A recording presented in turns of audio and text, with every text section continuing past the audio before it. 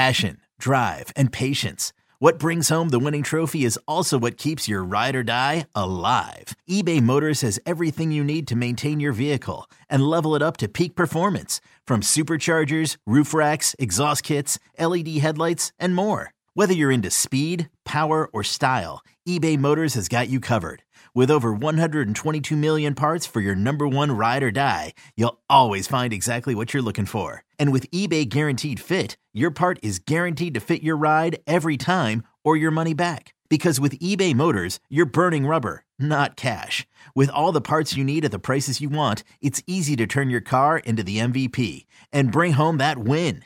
Keep your ride or die alive at ebaymotors.com. Eligible items only. Exclusions apply. Let Tend Dental make your dream smile a reality. We offer a variety of top-rated treatments, including Invisalign aligners. And for a limited time, Tend is offering $750 off orthodontic treatments. Offer valid through January 31st, so don't wait. Visit hellotend.com/sale. That's hellotend.com/sale. And book your free consult today.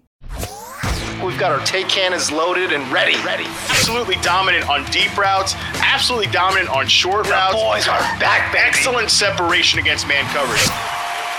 This is Reception Perception, the show. Yo, what's cracking, everybody? James Coe, Matt Harmon here with you, and you're listening to Reception Perception, the show. All right, Matt, you and I were embroiled in a dynasty draft currently, which is going very well.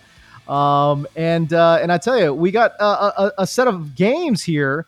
I mean, a real set of games that we could look at, pick over, analyze.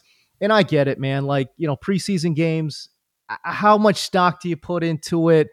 Yeah, let's start there, Matt. Philosophically speaking, how much stock do you put into, some of these preseason games? Well, first of all, yeah, would we say preseason is real adjacent? I would say that it is. One note on the dynasty draft that we're doing right now, which is with a bunch of our Sicko tier subscribers, got started up in Discord. So you and I joined.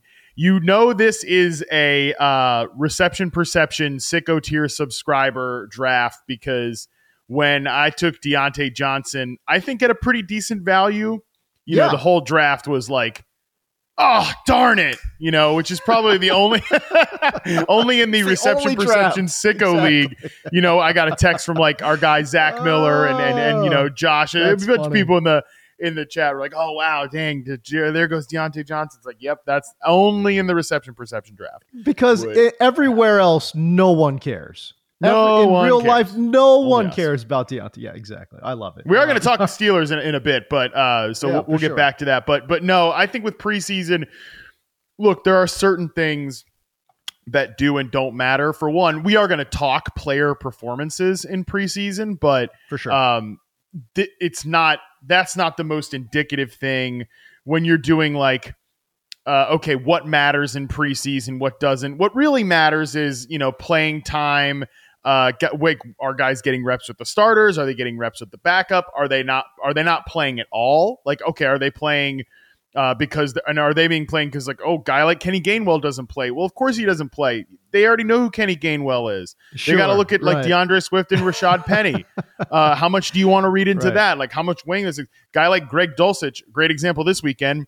Adam Troutman plays way more than him. Plays as like the inline guy, and that's potentially a little concerning for a guy like Greg Dulcich. Oh, hugely concerning. Hugely concerning, especially because I think, to me, everybody in Denver is on notice. Like, unless you were brought in by Sean Payton, unless your name is Adam Troutman, Marquez Callaway, Marvin Mims, and Jarrett Stidham, Samaje Perine, those are his guys. He brought those guys in. Everybody that's a holdover, you're sort of on notice here. So, that stuff all matters.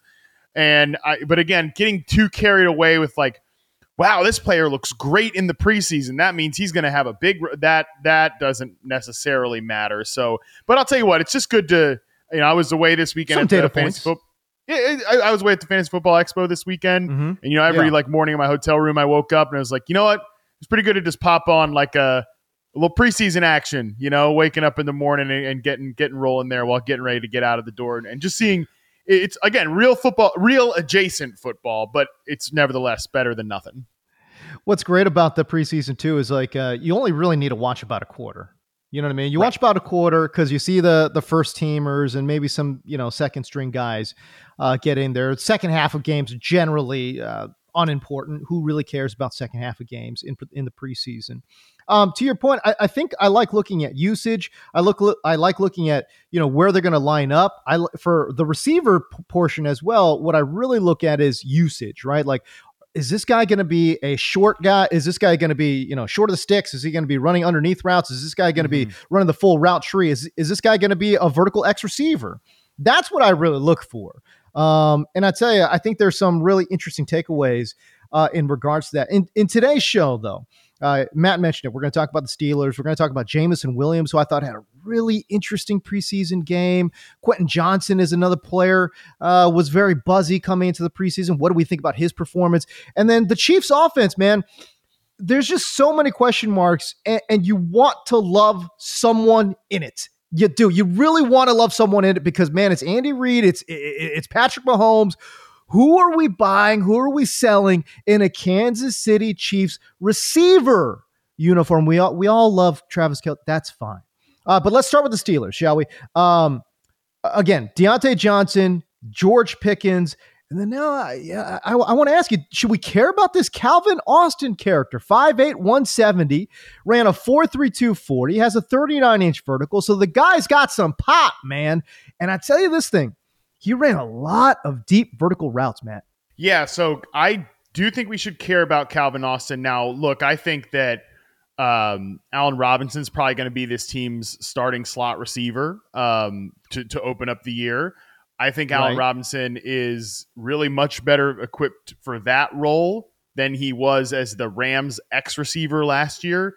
We know that was just not a good fit. It was not going to work for Allen Robinson in that role because he's just not the same he's not running vertical routes. Maybe especially like outside at this point. He's not running those routes. That's not what he's going to do. But he can do a little bit of like short. He's much better in like the short and underneath area and like getting open quickly, getting off the line quickly than he is doing the other stuff outside. So I think he can actually be a really good fit in that role. But if he slows down towards later in the season, maybe Calvin Austin can be, and even if Calvin Austin's just a situational player, which I think at this point, that's probably what he would be. I don't think he's going to be like on the redraft fantasy radar or anything like that. But I really liked Calvin Austin a lot coming into the league. I mean, relative to him being like a day 3 draft pick, right? Like I think he was a guy who, we talked about some of these guys coming into the league, like Wan'Dale Robinson, smaller player. Some of the guys that came into the league this year as like day 3 players that were smaller guys that maybe more gadgety players. But man, you go back to like his collegiate stuff, like Calvin Austin. You look at his reception perception. He was playing big boy receiver. He was playing like actual wide receiver and winning as an X receiver at Memphis. Now he's not going to be an X receiver in the NFL. He's too small, but I did like him as a player who's got a lot of burst, who can win down the field and can like run real routes. I definitely think he's on the sleeper radar. Of course, he's just, he's probably their 4th receiver at this point. All right. So you talk about Allen Robinson. We didn't really get to see a lot of him, obviously, lining up inside. The participation and the target share between Pickens and Deontay, it's just so, typical, man. It's Deontay Johnson runs 6 routes, earns 3 targets, catches all 3 for 32 yards. And then what happens? Pickens runs 7 routes, only sees 1 target. But you know what? It's all good. That 1 target, 33-yard house call. Right. So that seems like a very, very Deontay Johnson Pickens, split statistically. You know what I'm saying? And I would think the funny thing for George Pickens too, he is like got no separation on the play, of course, but he does make the catch, uses his body well to frame out the guy, and then it's a little run after catch stuff. I would say the interesting part about that George Pickens play is that he's running like a dig route, running a real route over the middle of the field, where we did not see that a lot last year. That's the point that like we harped on with George Pickens when we did kind of the full breakdown on him when his profile hit the site. It's just all go routes and hitch routes and these real low percentage things. Yeah. But, he ran a dig route on 7.7% of his routes in his RP sample last year. That's just so stupid. It's so low. It's just not. We've talked about Matt Canada's route combinations. Right. I really think when you look at this offense, though, like they have the personnel. Like you could make an argument that this team was just not very well set up for. Like you can I guess excuse Matt Canada for what he did as an offensive coordinator. That why it's so basic last year. Is, well, hey, I'm breaking in a rookie quarterback. I'm breaking in a rookie receiver in George Pickens, who didn't play his final year at college because he was recovering from a torn ACL, right? So I got to keep things pretty simple for this guy. I think now but then their depth behind Pickens and Deontay once they traded Chase Claypool was like non-existent. They were running out like Steven Sims, not a very serious receiver room there. So I think now if they have more confidence in George Pickens in year 2, they have obviously they know who Deontay Johnson is. We're big Deontay Johnson fans. We know he's just like the most underrated route run, like high level route runner in the NFL. They have a guy in Calvin Austin who could be a nice rotational player, and they have a reliable veteran slot receiver in Allen Robinson, and Kenny Pickett takes a step in year 2. That's why I kind of want to believe, and I might end up looking like a jackass for this, but like I kind of want to believe that the Steelers offense can open it up in year 2 of Kenny Pickett. And like, again, if Kenny Pickett's good, and I think he looked pretty good in this game, this offense can, I think, be sneaky good because Pickens, I think, is, regardless of what you think his ceiling is, and I think he has a very high ceiling. I think the floor is like he's like what? The worst case scenario, he's DJ Chark. And I think he's gonna be much better than DJ Chark, right? We've talked about like Devontae Parker, I think is like the low mean level, and then like maybe the middle is something like he's Mike Williams. I think he could be better than Mike Williams, right? But that's still like the most likely outcome is like he's like a Mike Williams type, but maybe he really outkicks that and he's a way better player. And then we're talking about him as one of the best X receivers in the league. And I think he could be somewhere in that kind of middle range this season, and he continues to grow and whatever. Like I really like George Pickens. I don't want people to just click on the profile again and be like, oh, his success rate versus zone stunk last year. Harmon hates George Pickens. No. That's not how I want to come off. Like I think he's going to be a big important player this year. Right. And then Deontay, I think, is one of the most underrated receivers in the NFL. I just think this offense can be sneaky, like kind of sneak up on people this year. Hey, look, you talk about Allen Robinson as third option, Calvin Austin, who I thought in this particular game showed a lot of burst, and obviously his athletic scores would tell you the same thing. We haven't talked about Pat Freiermuth, who I think is a developing, tight end. I love Pat Freiermuth. James, every time I get on the clock in the 9th round of fantasy drafts this year, and like Pat Freiermuth is still there, I just pick him every time. He's like my favorite. He's one of my. I wrote up the blueprint article I talked about a couple weeks ago on the show for Yahoo, and like one of my guy at tight end was Pat Freiermuth. I love it because if this offense is good, if I'm right about that, it being good, like I think he's a guy who could benefit from that. Yeah, look. I mean, what would you say his upside? Touchdown wise, 10 touchdowns is an upside, I think, for Pat Freiermuth. If we believe the Steelers offense does take a step forward, and again, I understand, I get it. It was one of the worst passing offenses in the NFL last year. You're thinking, well, not much has changed. The development of players certainly will contribute. And I'll say this too, Matt. Look, I'm not like some X's and O's Madden dude, but just visually looking at Matt Canada's offense, it looked a little different. There was more route combinations. There was more intermediate area stuff. It just wasn't like this stick and go type of offense. You know what I'm saying? Like it seemed to me like there was a little bit more variety there. Kenny Pickett certainly seemed a lot more comfortable with it.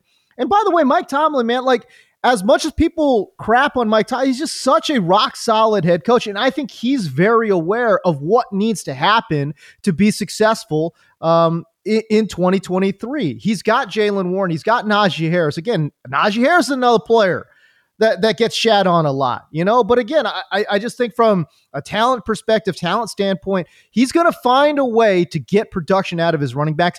That's what Mike Tomlin does. Doesn't matter who's in his running back room. He's going to get production out of those backs. And then can he get some production out of the wide receivers too? and Pratt Firemouth, who you really like. Well, I'd say there's a lot of ingredients in this pot, Matt, that Steeler fans can get excited about. And if we're talking about like Calvin Austin, who I do think we should care about. For people who don't remember, he missed his entire rookie year with an injury. That was just a total wash.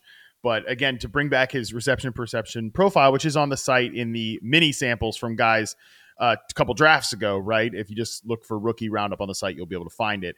71.1% success rate versus man. And he faced man coverage, by the way, on 74.5% of his routes because he was lining up like, I actually wrote this in the write-up that ran out as a pure X receiver for Memphis, like height and weight be damned, because again, he's a smaller guy. Lined up outside on 85% of his sampled snaps, was on the line of scrimmage for 79%. We're talking about we're talking about Jamar Chase like role here, which is not, those two guys shouldn't be in the same sentence. Like he's not going to play that role in the NFL. But when he was playing in that role as a collegiate player, he was good. The 71% success rate versus man, 84% success rate versus zone, and he fell off against press. I would wonder why. Smaller guy, doesn't have the biggest wingspan. But yeah, you look at him, if he's even just like you sprinkle him in as a fourth option, and he's like lifting the lid for this team, which they haven't had a lid lifter on this team in a long time. Like I like Deontay Johnson, but that's not really his game. He's not a fast player, that's for sure. Even if he can get open down the field, he's not a fast player. Even George Pickens, like he's going to make big plays on go routes. It's not always going to be by running by people, right? He's going to win contested. That's definitely, it's not Allen Robinson's game. It was never Juju Smith-Schuster's game. It wasn't even really Chase Claypool's game. Honestly, he was better working horizontally. So I'm glad you brought up Calvin Austin, because I kind of think he's an interesting guy here. Again, they just sprinkle him in just a little bit every now and again, get the safeties out of the box. Like you get safeties away from George Pickens' side. Like you can get him some more, single coverage, man coverage, where he's much better. He's much better at winning against man coverage and press coverage. Like now we're talking about an offense that could be really interesting here. I think last year, especially once Chase Claypool, they couldn't really figure out a way to get him in space. This is an offense, the Steelers, they had no yak guys. Deontay Johnson, as much as you're going to like him or whatever, underrated, that's fine, not a yak guy. Right? George Pickens doesn't even know the right direction to go sometimes. Well, I think he knows, but he feels like he's back in college, and he always takes that step back. He forgets. To try to create a little space. It's like, bro, you're not that dude. You're not that guy, my guy. It's like you just go forward. Do the Tyler Lockett thing and just fall forward. You're fine. Just fall, fall right down. And George Pickens, I think, is almost kind of underutilized in the yak game at times too. Oh, for sure, 100%. Yes, we've talked about that with even with Deontay, where it's like, we can bang on him for not necessarily being.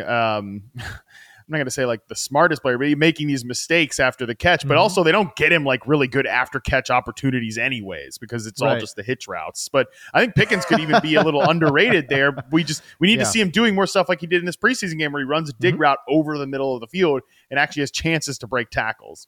Correct. And I think Calvin Austin, also another guy that could be dynamic after the catch. I don't know. We'll see. But that part of it, the yak yardage, man, that was completely, it was just devoid of yak yardage in Pittsburgh last year. And I just wonder, again, just eyeball testing this thing, man, like it looked like they had a little bit more, dig routes and just some slant routes, deep overs that could get guys in a little bit of space with a little bit of runway to go.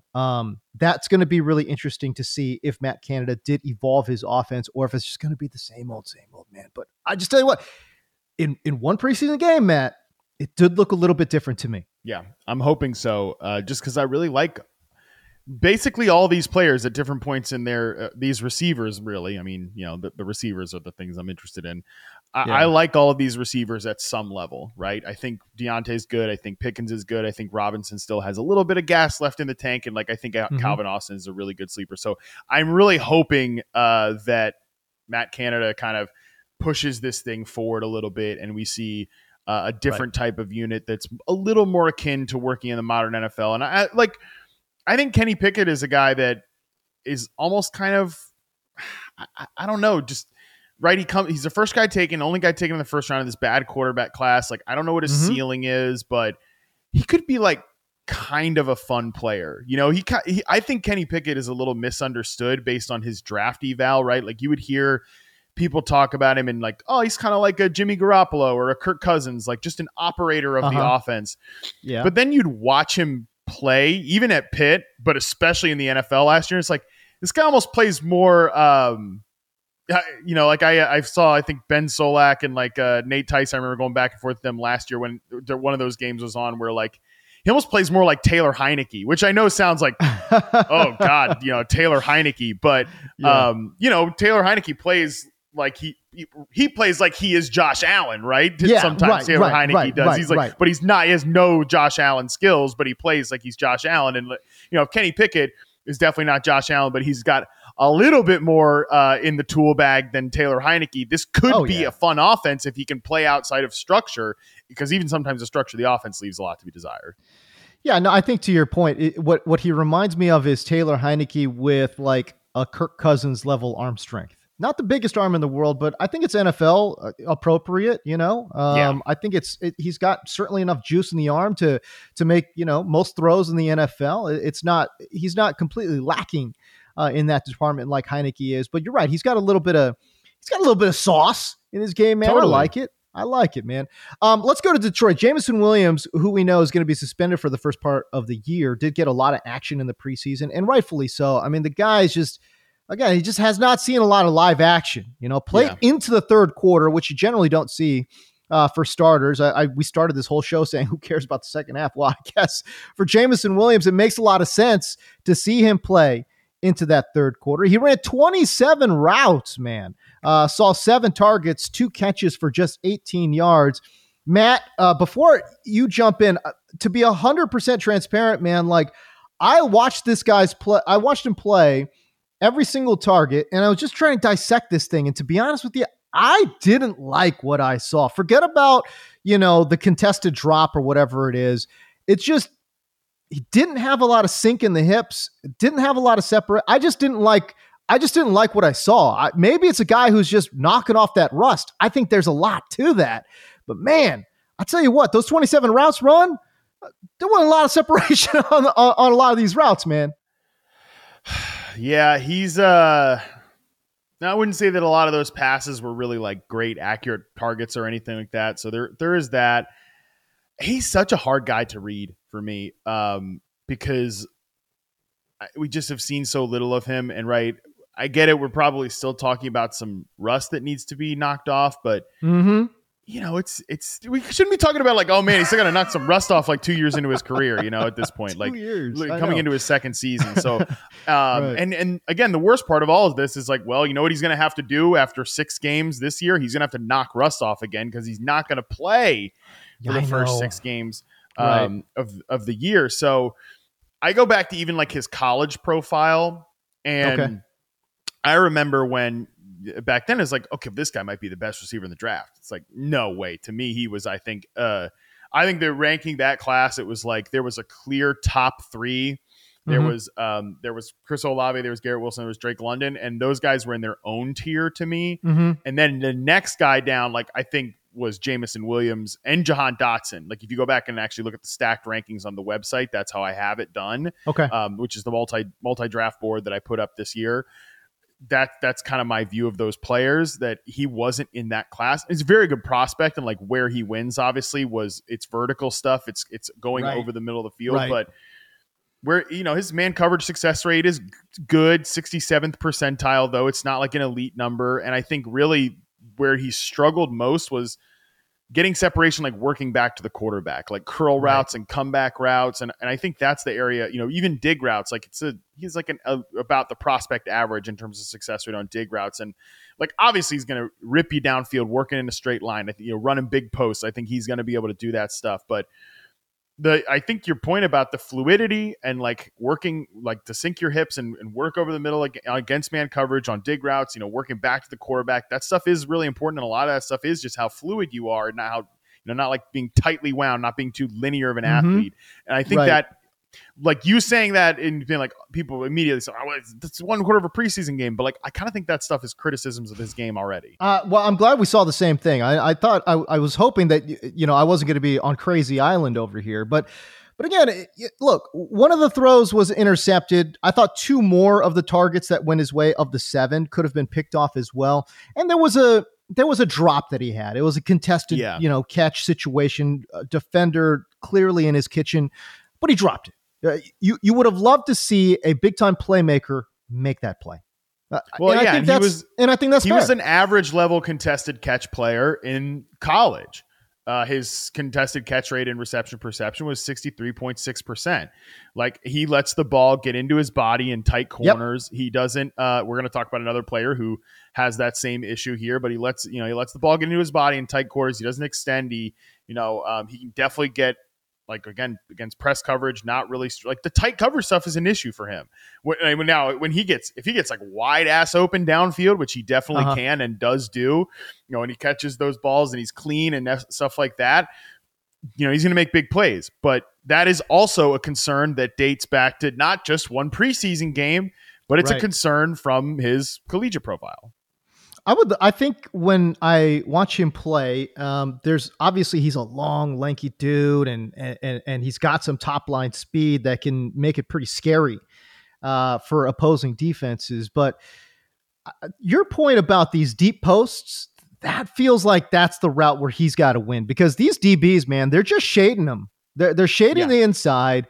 They're forcing him to make contested catches along the boundaries. And who knows? Maybe Goff can drop it in there. I thought Goff played pretty well last year, but again, I don't necessarily know if those deep moonshots are necessarily part of Jared Goff's, his normal bag. You know what I'm saying? Yeah. Like, he could throw it every now and again, but that's not who he is. You know what I'm saying? But those deep posts, man, like if he could stack that DB and cut inside and get to the inside of a player, I think that's where he becomes a really dangerous player. But Matt, we're really slicing that pie thin when we're talking about Jameson Williams. You spend that kind of draft capital on this dude, there's a lot higher expectations and a lot, and again, you're wanting a lot more from a player of Jameson caliber, Jameson Williams, ilk, than just to say, oh, well, he's going to be a situational deep vertical guy. I wonder if this may be like a wider range port. Brad Holmes, a GM who I like, I generally think is a pretty good talent evaluator and a good general manager. Right. I wonder if he does with these like high priority players, if he really hyper focuses on like specialists, right? Because they trade up for Jameson Williams. And remember how gassed up they were about Jameson Williams. They were so excited and like pounding the table. And they had the exact same reaction for Jahmyr Gibbs a year later, who is like a 200-ish, maybe probably sub 200-pound running back for most of his career, and who is kind of more of an all-purpose weapony type of back. I kind of wonder if Brad Holmes is just like, look, I don't give a shit about like draft value or anything like that. I'm really just like, if this guy just moves the needle, even if it's in small ways, I'm just going to go up and do it. Right. Because it's kind of, I think you can say like Jahmyr Gibbs is maybe like the Jameson Williams of receivers, right? Of running backs. And even the linebacker they took in round 1 is like, is he a full complete linebacker? I don't know. So I think we're looking at maybe that's like a Brad Holmes drafting philosophy type thing. But sure, I'm with you that generally you trade up for a receiver who and you kind of get him in that run of receivers where London goes off the board and then Wilson and then Olave, and you go up heavy for Jameson Williams. I mean, top 12 pick, Matt. That's nuts. To take a top 12 guy at the receiver position coming off of a major knee injury, you have got to be sure that when he's healthy, this guy can do a lot of different things and not be a situational deep threat. So to me, I just feel like, oh boy, this one's not. I mean, look, if he was a 5th round guy, lobbying, these kind of concerns is not fair, right? But I think it is fair to bring up these concerns when you're saying, yo, this dude's a top 12 pick, man, coming off a major ACL. What are we doing out here in Detroit? Yeah. And, he tore his ACL pretty late too, because it was January 10th in the college football national championship against Georgia that year. So it wasn't it wasn't like he tore his ACL and then, his rookie year was, he's still kind of in that area where Is he fully healthy? That's another thing that we have to ask. But again, I'm not sitting here saying that the important thing is what James's critiques about him in the preseason, because again, I think a lot of those critiques are still things you could have said on his college tape pre-ACL tear, but it's just that this is all stacking together now. And the worst part about this, man, is that they need this player so bad. Even if he's just a situational deep threat, and like, you know, they're going to throw him those deep post routes, the deep overs on play action, because they love their play action, and their play action game is great. Their run game is really good, and how it all marries together, how Ben Johnson marries all that stuff together, which is like the underrated, undersold art of play callers, is how you marry your run game and your pass game together. That's awesome. Throwing Jameson Williams big post routes on the play action game is going to be, he's going to make 6-7 big plays a month, you know, that help your offense out. Yeah. Even if he's just that guy, and he's still like, okay, is that worth the 12th overall pick? And like, all your critiques are valid. Even if he's just that guy, the Lions really need that guy, because they don't have really, they don't have much downfield threats. Their receiver depth right now isn't great. So it's just like, even if that was the returns we knew we were going to get on him, it'd be like, yeah, maybe that's disappointing for the 12th overall pick, but they really need that player. Right. I just don't know that we can even say that's what's going to happen. Well, and we're not going to see it for the first 6 games of the season. That's for sure.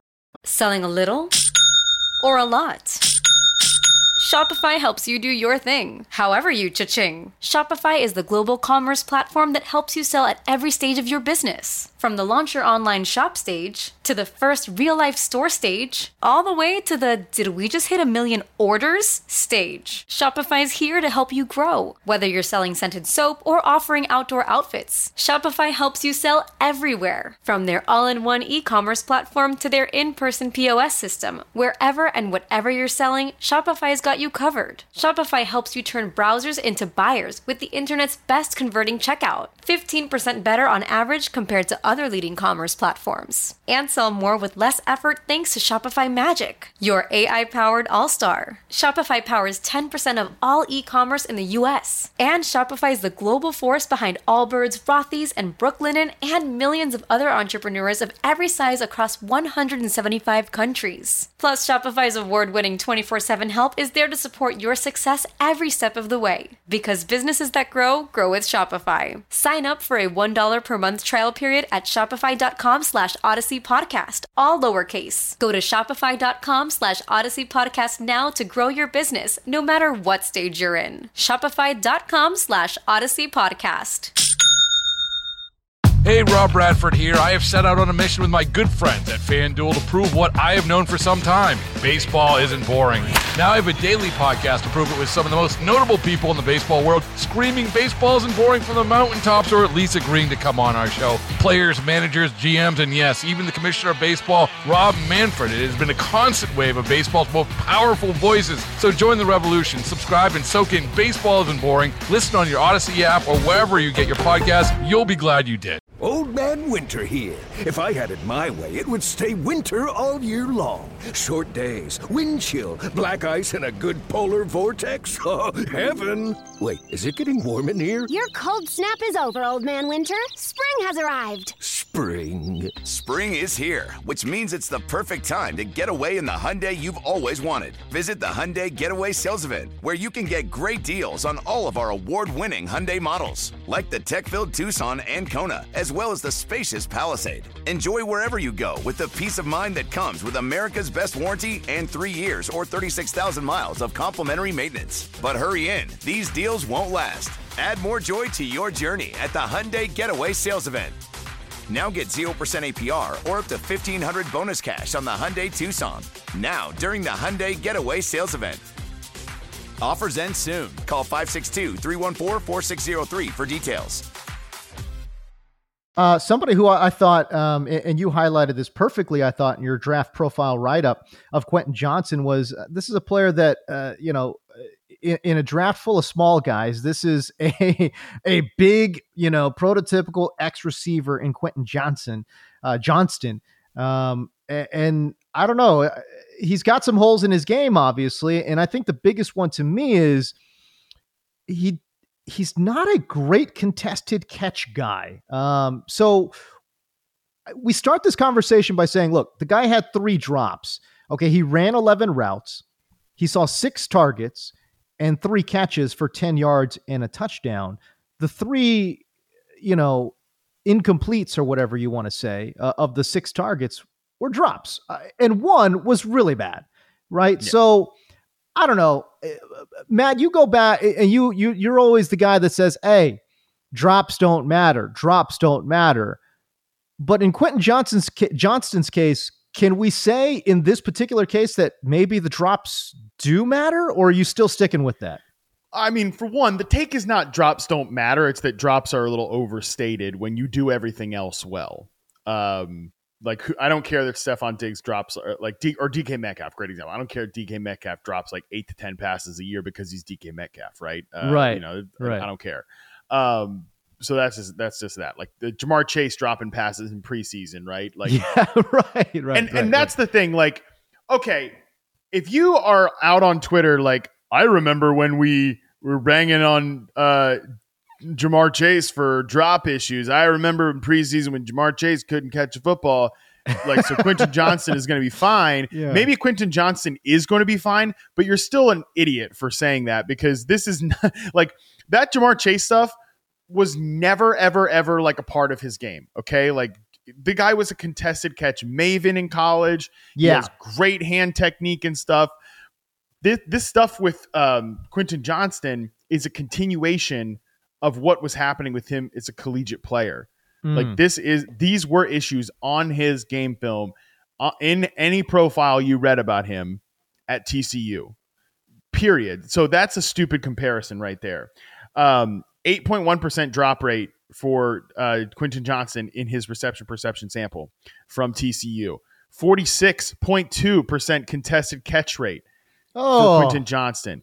And I know he wasn't dealing with good quarterback play. Maybe some of those passes just could have been straight up better, but you don't watch that player and come away thinking like, he's got to get better in contested situations. He's got to get better about extending his hands. He's got to get better about timing his leaps and timing when he throws those hands up, and not just trying to body catch in tight coverage, because he's got a big wingspan, because he's got the potential to do it. And by the way, the Chargers and people watching Chargers practice couldn't go a day without putting like some highlight Quentin Johnston extending his hands catch up in training camp and mini camp and all this stuff. So he can do it, but then he gets into the games and like real football adjacent, right? What we're talking about with preseason, and these issues crop back up. I don't know.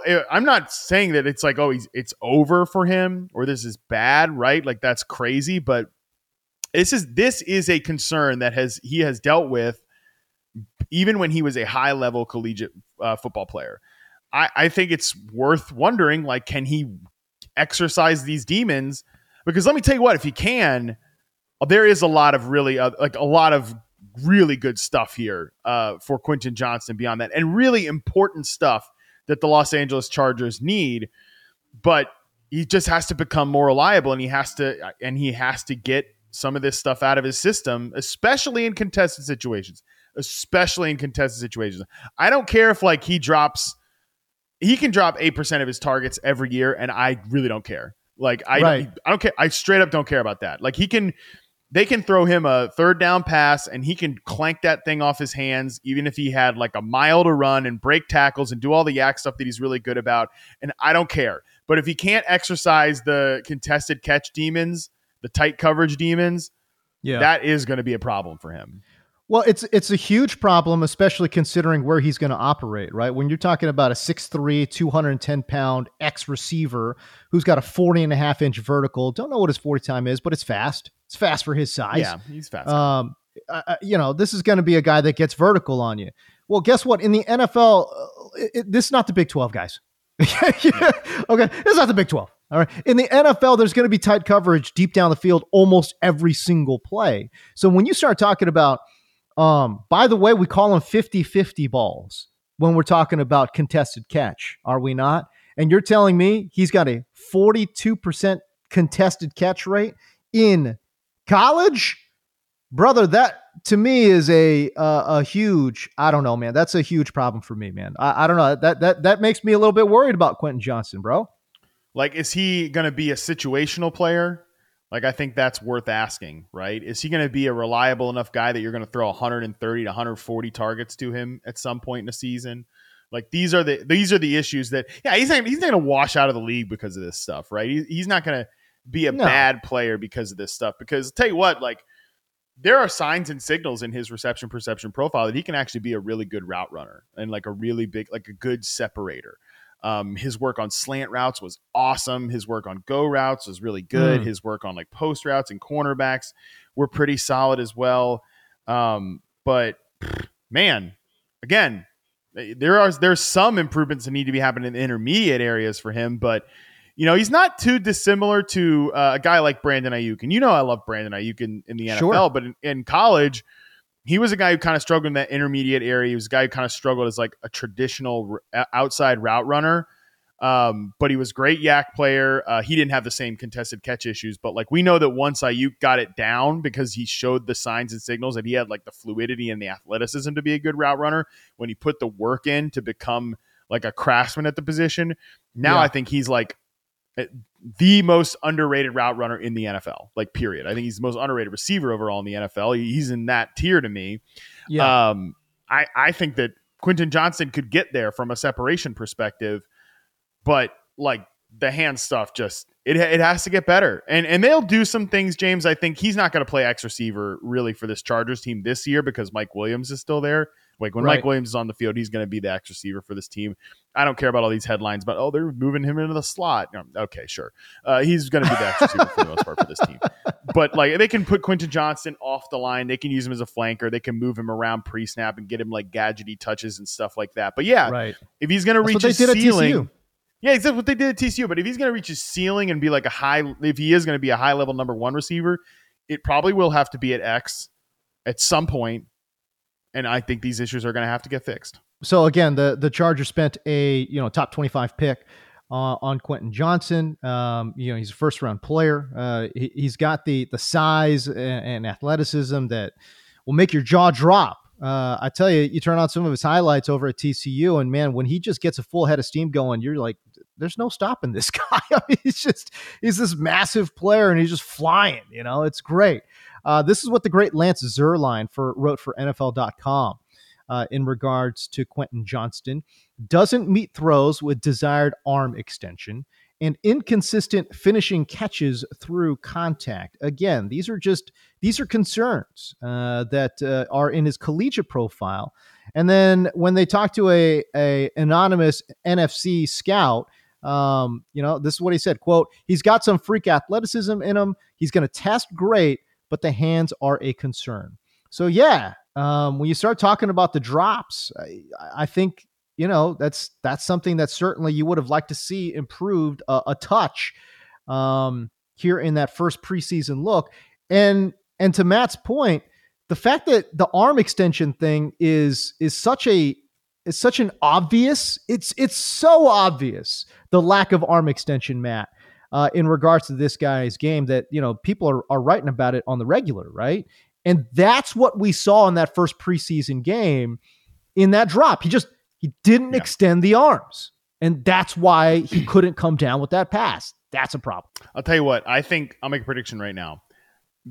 Quentin Johnston is going to be the most interesting player when it comes time to do the in-season reception perception rookie report, or like I'm charting the first like 3 games of Quentin Johnston, right? For the in-season charting we're doing on the site. I'll make that prediction right now because which by the way is I'm the one who decides that. So what a stupid, there's a prediction that I control the outcome to, but you get my point. I just think he's going to be a really important player to look at very early on in the NFL because I think there's a chance that like Josh Palmer, who I'm not a big fan of Josh Palmer's game, but not at all. I don't think he stinks, but I just don't think he has like a very high ceiling. I think he was like a problematic figure for the Chargers last year, but I wouldn't be surprised if he's the third receiver ahead of Quentin Johnston to start the season because Johnston's having these issues, and he was having drop issues in practice, and it's all a continuation of the same stuff. So could they be like, all right, we're going to just have Josh Palmer be the third receiver to start this off, and like Quentin Johnston is like a situational fourth guy? How is he doing in those situational fourth snaps, I think will be really important. And then how he progresses, and if he's showing the route running signs, and if he's showing like, all right, when they throw him the ball, is it reliable? I think because he could be a guy that like is a fantasy football league winner in the second half of the year. He's someone that really is a key to the Chargers, being a different offense. Like if they're going to throw the football downfield, and like everybody wants them to this year, they're not doing that to Austin Eckler 100 times again. They're not doing that to Keenan Allen, like for 140 targets or 130 targets again. Like, and Mike Williams is not a separation. I mean, he's better than people think, but he's not a separation guy. Like, and it's not Josh Palmer. Like, it's going to have to be Quentin Johnston. And he's just got to have a better, like his preseason 2 and preseason 3 games. Like, I think they just like, we got to see some better signals to be like, all right, this guy's going to be a day one starter for this team in 11 personnel. You talk about Joshua Palmer. Can I throw another name out there? How about Jalen Guyton? Remember him? He got injured in that first game with the Chargers. He was supposed to be the guy that took the lid off. He was supposed to be the lid lifter for this Chargers offense. Again, you talk about situational deep threat guy. That's Jalen Guyton, 100%. He's got familiarity with the quarterback. He's got familiarity with the Chargers as a team. It's a little bit concerning, I would say, when you're talking about a first round draft pick with an incredible athletic profile. How much is he going to be on the field? I'm asking this question dead serious. Joshua Palmer, Jalen Guyton, how much are these guys going to eat into a first round draft picks snap count, at least early in the season? And to be fair too, these rookie receivers, a lot of times, man, it takes a little bit of time to mature into their full game, So I think that's at least fair, especially in the early part of the season. You talk about that in-season, charting that you're going to be doing for Quentin Johnston. Boy, I tell you, I'll be more interested to see what he looks like in the early part of the season versus the back half of the season. And that's true with all rookies, right? A lot of these rookies gotta, they've got to age like a little bit like fine wine, man. They got to get used to that game speed, all those kind of things. But I wouldn't be, to your point, I would not be surprised if the Chargers turned around and said, hey, listen, Joshua Palmer's going to be in some situational, snaps. Jalen Guyton is going to be in some situational snaps. And we know they're not taking off Keenan Allen. We know they're not, most likely not taking out Mike Williams. It's probably going to be Quentin Johnston if we're talking about 11 personnel. You know what I mean? And then and what happens? What happens if they feel this way and then like Mike Williams or Keenan Allen, who have had injury issues of late, get hurt? Like they need. That's what I'm just saying. Like even if they think they can sprinkle this guy in, at some point they're going to need him. And again, 85th percentile. 74.8% success rate versus man coverage in college for Quentin Johnston. It wasn't the full route tree, but he just showed an ability to get open and get separation. And you watch the Chargers last year, and they need someone to get open and get separation, especially when those other guys were missing. But even once they were back, they needed like a high level separator like that. Even just if it's on deep routes and crossing routes and slant routes and stuff like that.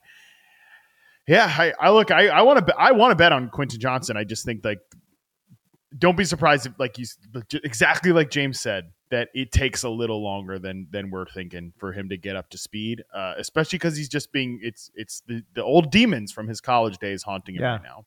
Yeah, no doubt. I'll say this too. If they want to maximize, I think what he can do, they're going to have to find some gadget type plays for him. Maybe even like, shallow crossers or like drag routes even to like just get him the ball while he's moving and show off a little bit of that athleticism, just to kind of get him loose a little bit, I think would behoove him very much.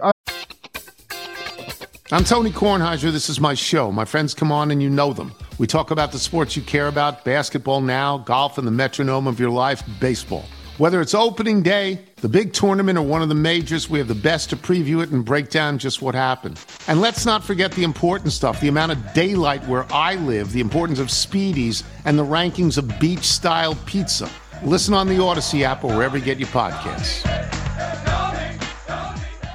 Let's talk about Kansas City here because, again, I started off the show by saying we want to love someone in Kansas City that's a wide receiver. We just want to, and right now there's a lot of there seems to be a lot of digital ink being, written about guys like Rashee Rice, Justin Ross. So let's start there. Buy or sell Justin Ross as a sleeper. This guy ran 18 routes, had 5 targets, 2 catches for 29 yards and a touchdown. There's been a steady look. People love talking about this in fantasy, a steady drumbeat, if you will, regarding Justin Ross. Again, people talk about Justin Ross as a player that could potentially be a starting X receiver or just basically be a big part of this offense for the Kansas City Chiefs. I don't know. Buy or sell Justin Ross as a sleeper, Matt Harmon. Look, okay. I think it's just not that simple. I think it's just not that simple because here's what I will say with Justin Ross. Like, dude, if this guy makes the freaking roster, that's a win. Like, just the fact that we're seeing him play a real football game. I mean, okay, back to real adjacent, right? Mm-hmm. Real adjacent for Justin Ross. Playing for the Kansas City Chiefs in preseason. It's a huge win. This guy missed his entire rookie season. He was on injured reserve after being selected as an undrafted free agent. We know that. He had so many injury issues. He missed the entire 2020 season after having a dynamic freshman season in 2018. Yeah. And then 2019, he has a year as well. And it was like 2019, he has a not as good of a season, but he was one of the best freshman receivers ever, right? Like he had one of the best freshman receiving seasons of all time. Did Justin Ross? Like Scott Baird has pointed out that like his yards per route run as a freshman was just like absolutely insane. Especially because he was playing with like T. Higgins and Hunter Renfrow, like guys who became good players in the NFL. Like it wasn't as if he was competing with just like nobodies, but in 2020, he missed the entire season due to a congenital fusion condition of his neck and spine that required surgery. Sounds pretty serious for Justin Ross. And I think, look, when he came back in 2021 and he was dealing with like more injury issues then, the reception perception stuff wasn't good for Justin Ross in his final collegiate season. Like I'll just say that, like coming into the draft that year. But again, was it because he's dealing with injuries? I would say probably so. So it's just, him even being like on the roster would be a huge win for Justin Ross. And like, we should all be rooting for Justin Ross to do that. Right. And to somehow, if he recaptures his early career form, like, yeah, we're talking about a great prospect. So, but at this point, I do expect him to make the roster. I don't expect him to start because one thing we definitely learned in the first preseason game is like, I think there's a clear 3 receiver set right now. And by God, it's MVS, Sky Moore, and still somehow Justin Watson for the Kansas City Chiefs. Like that's the 3 receiver set. Yeah. Rashee Rice mixed in time with the starters, but the three receiver set I think right now is MVS, Sky Moore, and Justin Watson. And like Andy Reid loves Justin Watson. I don't really get it, but it is what it is. I know. I mean, he plays like 90% of the snaps and sees like 1 target a game. It's insane. But you talk about the injuries, not only the congenital spinal fusion surgery that made him miss 2020, but then he missed his entire rookie campaign with a foot surgery, right? So this is, again, you're talking about the injury history really stacking up for Justin Ross. So yeah, it's an uphill battle for him, certainly. But man, just seeing the training camp videos and the reporters and stuff talking about Justin Ross, then he goes out there and scores a touchdown. It's pretty good. It's pretty good. It's pretty interesting. Like I said, you want to love somebody in this Kansas City wide receiver room. For me personally, it's Sky Moore. I just think he brings the most versatility. But again, Rashee Rice is somebody that you profiled from a collegiate standpoint. He saw some time with the starters. He ran 17 routes, earned 4 targets, got 3 catches for 30 yards. Rashee Rice, is he a sleeper that folks should be taking a little bit more seriously? Rashee Rice, pretty similar to Justin Ross, that, I think his reception perception profile is pretty injury tainted because he was also playing with a foot injury during that final collegiate season. And weirdly, like I remember he was kind of like, oh, he's going to be a big slot receiver, because Brett Veach made a kind of comparison his after catch stuff to like how Juju worked as their slot receiver. But I kind of think he's like like he's an outside receiver to me. I think Rashee Rice. I'm not sure what his slot rate was in the preseason, but I think he's a guy that you do want to get him going after the catch because I think he brings some juice there. Like I think that's probably where you're going to get the most out of him. But like the stuff I really want him to kind of develop on is, you know, as a 9 route runner. Like he ran a ton of 9 routes in SMU. He was mostly a pure vertical route guy. And maybe I'm wrong. That's not his best game, but like, you know, they threw to him a ton of contested situations and he showed flashes of it, not consistent flashes, but some flashes. Like, I think he should be an outside player for them. And like Sky Moore is their slot flanker. And, you know, I think Rashee Rice is probably still a developmental guy because he's coming from a lower level, just like Sky Moore was coming from a lower level. But like, you're hoping that like Rashee Rice is like pushing Justin Watson or somebody, you know, to by the end of his rookie season. 6'1", 204 pounds, athletic profile, very interesting. He ran a 4.51, which is not great, but I think that's fine. At 204 pounds, you'd like to see it, you know, maybe cracking, you know, the 4.5 barrier, but that's okay. What you like is the 41-inch vertical, though. That shows to me a lot of short area burst, and I think you see it in his game tape too. He's got some moves, man. You know, he can shake free a little bit. Now, how much of that is the fact that he's playing at a lower level? Hard to say, but I will say this: I like the fact that he can adjust to the ball in the air. I thought he had good body control. I thought he's got pretty good hands. What was his contested catch rate at SMU there, Matt? Oh, it was like sub 60%. It was not consistent. Like that was the thing with him, was it was not consistent. I mean, he didn't have good quarterback play either. Like some of those passes could have been better. He had to win. He had to really attempt a lot of high degree of difficulty contested catches. But I do think he shows the flashes of being a good player there. Just the growth and development has to take place.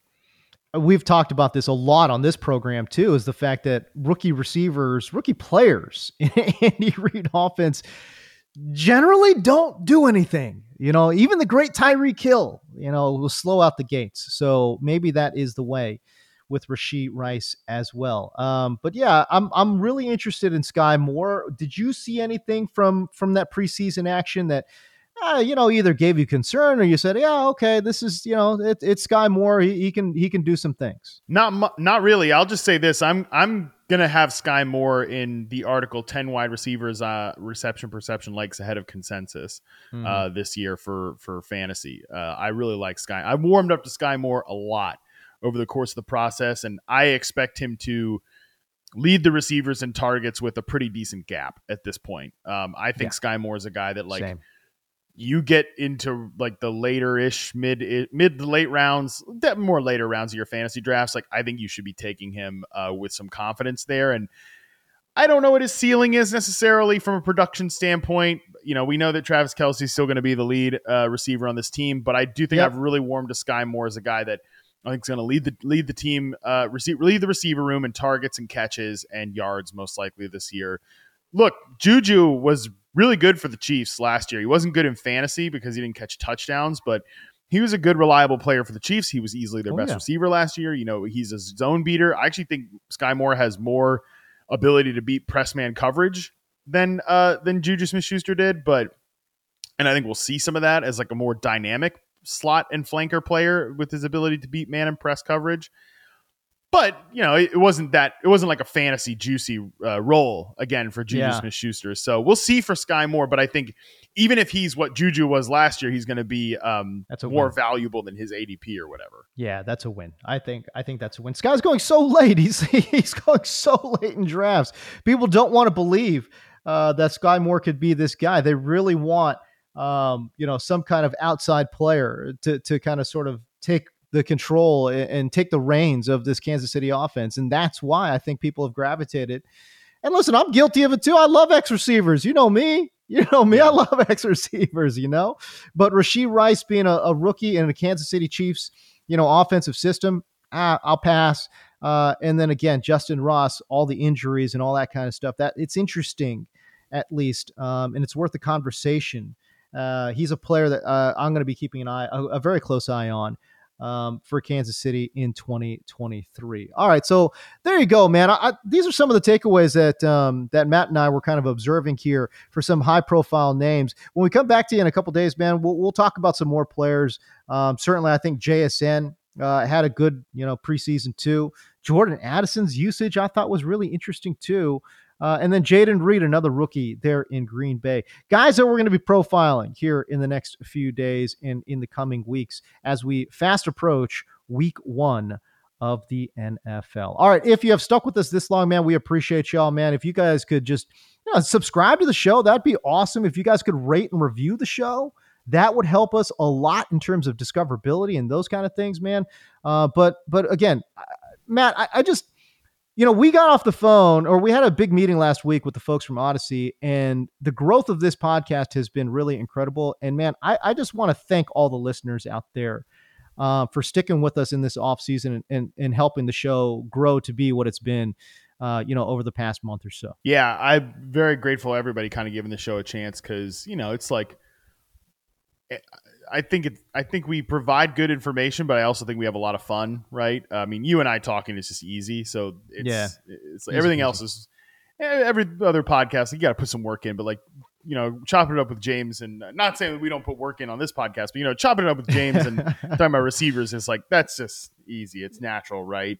So I appreciate everybody giving us a chance and look, hopefully, this is just the beginning, right? I'm very excited for where this podcast can go. And it's just great to be able to kind of, I think, look, even if you subscribe to the site, the Reception Perception site, and you read every profile, I still think the information, us talking it out and bringing like we talked about Quentin Johnston's contested, I wrote 3 sentences on that, right? And you see the data point, but hearing us, I think, unpack it hopefully is also helpful for you to understand it beyond that.